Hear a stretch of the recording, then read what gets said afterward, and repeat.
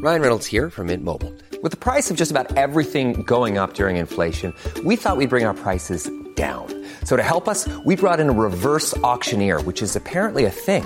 Mint Mobile Unlimited Premium Wireless. How to get 30, 30, bit to get 30, bit to get 20, 20, 20, bit to get 20, 20, bit to get 15, 15, 15, 15, just $15 a month? Sold! Give it a try at mintmobile.com/switch.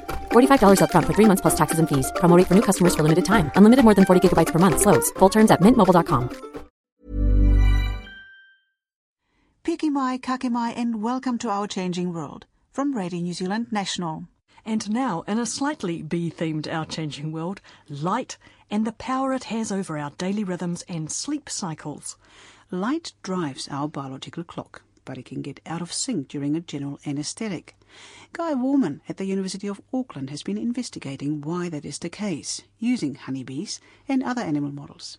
But he is now preparing for a trial with kidney donor patients to see if light therapy can improve their post-surgery recovery. Veronica meets him at Auckland City Hospital to find out more about the biological significance of the light. Level 6. Musical awards and calculations. Going down.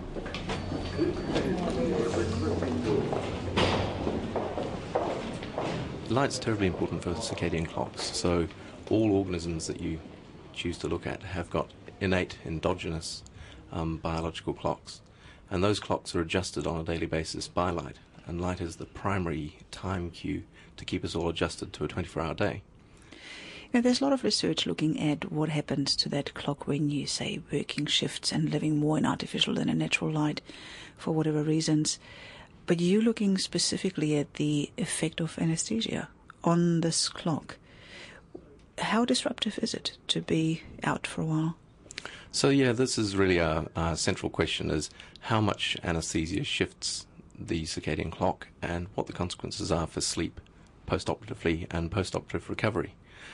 So for a number of years we've been looking at this, examining the effect of anaesthesia on circadian clocks in animals and in humans. And it appears that anaesthesia does have an effect on the clock, and that is one of the causes of sleep that's disrupted after an operation. That can affect things like wound healing and immune function and the whole recovery process after an operation. So one of the things that we're particularly interested in is how that happens, which we're studying in animal models, and what the real-world relevance is really for patients undergoing anaesthesia and operations. And then as a subsequent step, what we're interested in is what we might be able to do about that disruption, because we are certain that there is disruption to the circadian clock and sleep post-operatively.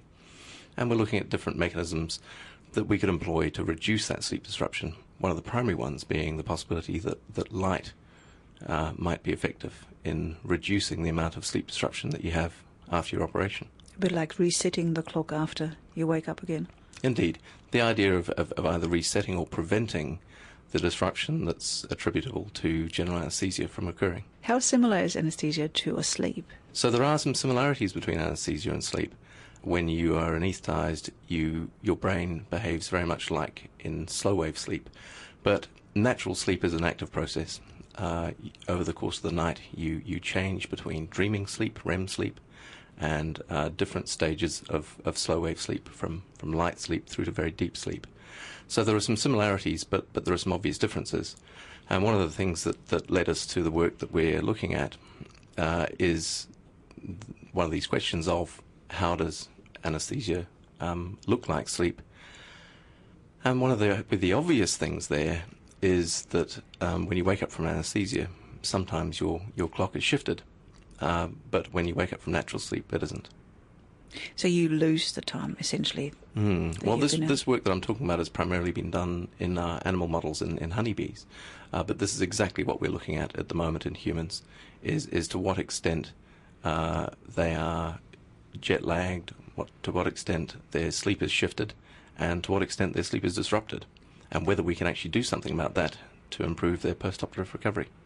Can you tell me a bit more about the trials or the research you now have with people rather than bees or other animal models? Sure. So the trial that we're currently working on, this is work that one of my PhD students, Nicola Luden, is working on together with Dr. Cheeseman and myself. And she's looking at kidney donor patients that present a very interesting patient population. They're people that are healthy, that are undergoing major surgery that they don't require. So they don't have an underlying disease that's affecting their sleep. And what we're looking at is we're looking at their sleep for a period of time before their operation and after their operation. And we're looking at the different effects of light and placebo light on how disrupted their sleep is after their operation. You've got some of the experimental setup here, how you do it. It's just goggles basically on their eyes? Indeed. So after the patients are anaesthetised, we put these masks on their faces, and they receive light for the duration of their anaesthetic.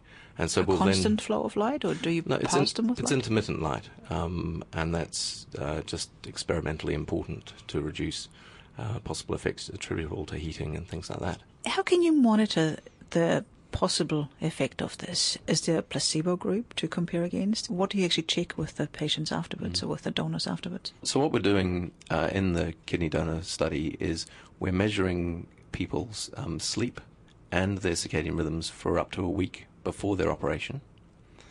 And then during their operation they receive one of two different treatments. They either receive light or a placebo light during their anaesthesia, and we measure exactly those same parameters post-operatively for a week. So we measure their sleep objectively using what's called actigraphy, a wrist-worn device that measures overall movement, and from that you can work out how well people are sleeping and when they're sleeping. We also collect urine and look at the major metabolite of melatonin in their urine called 6-sulfathoxymelatonin.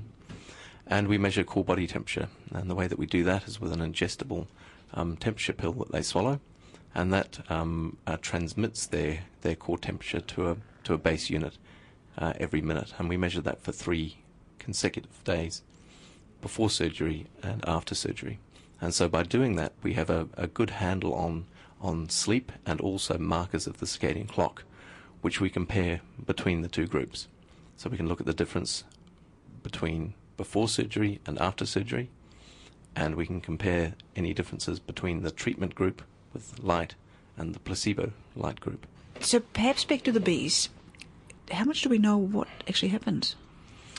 So from our work that we did, Dr. Cheeseman and I did for a number of years on bees, we are clear that a period of anaesthesia during the daytime in bees shifts them to a later time zone. So if they have a 6-hour period of anaesthesia, when they emerge from that anaesthetic or wake up, they behave as though at least 3 or 4 hours have not passed. So they're effectively shifted from New Zealand to Sydney time. And not only that, they also behave as if they think it's that time of the day. So they fly in a particular direction with respect to the sun that tells us that they think it's earlier in the day. So the way in which that works, we managed to work out from looking at the expression or the turning on of their circadian clock genes. So there are a specific set of genes that control our behavioural rhythms and control the behavioural rhythms of bees. And from looking at the expression patterns of those genes, we can show that the anaesthesia is acting directly at a molecular level to cause this time shift. And bees obviously being perfect study animals for this, because they really do have a sense of the time where the sun is in the sky, what time it is, and how long a trip to a particular patch of food would take. Indeed, and that's really the rationale for using bees. The other interesting thing we found about the bees is that when we gave the anaesthesia at the same time as strong light, that shift that we observed went away. So that really is the rationale for looking at this in mammals and in our human trial, is whether we really behave the same way as bees do. If we give light during a period of anaesthesia, is that shift, is that disruption reduced? With people, I mean, with animals, you can put them into anaesthesia and not actually do the surgery. With people, it's usually, even with the kidney donors, it's significant surgery. Can you exclude any effect that might have, the fact that you wake up in pain and that there's some, significant trauma to your body, really? That's a very good point.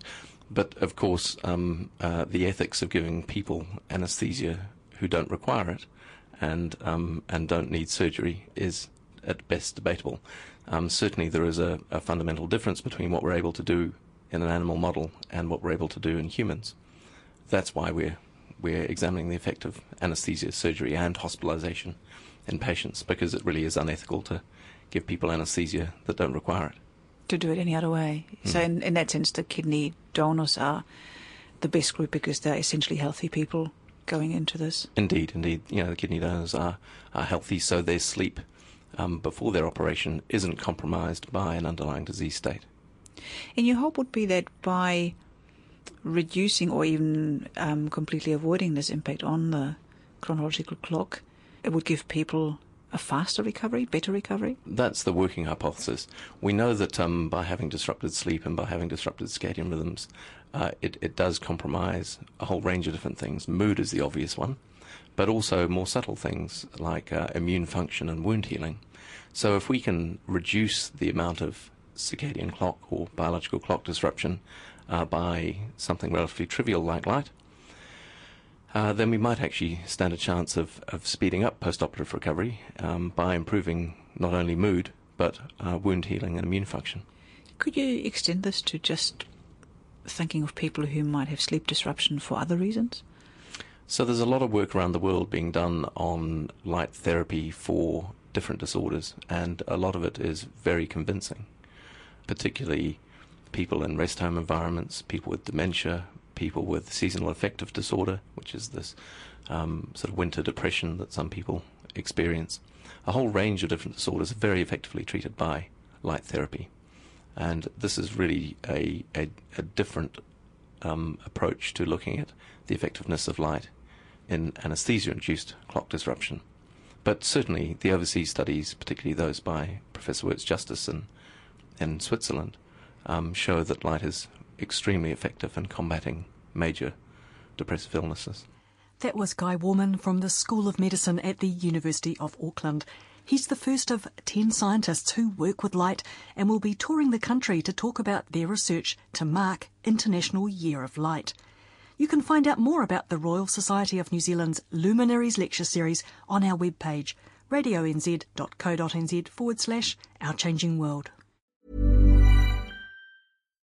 Botox Cosmetic, out of botulinum toxin A, FDA approved for over 20 years. So, talk to your specialist to see if Botox Cosmetic is right for you. For full prescribing information, including boxed warning, visit BotoxCosmetic.com or call 877-351-0300. Remember to ask for Botox Cosmetic by name. To see for yourself and learn more, visit BotoxCosmetic.com. That's BotoxCosmetic.com.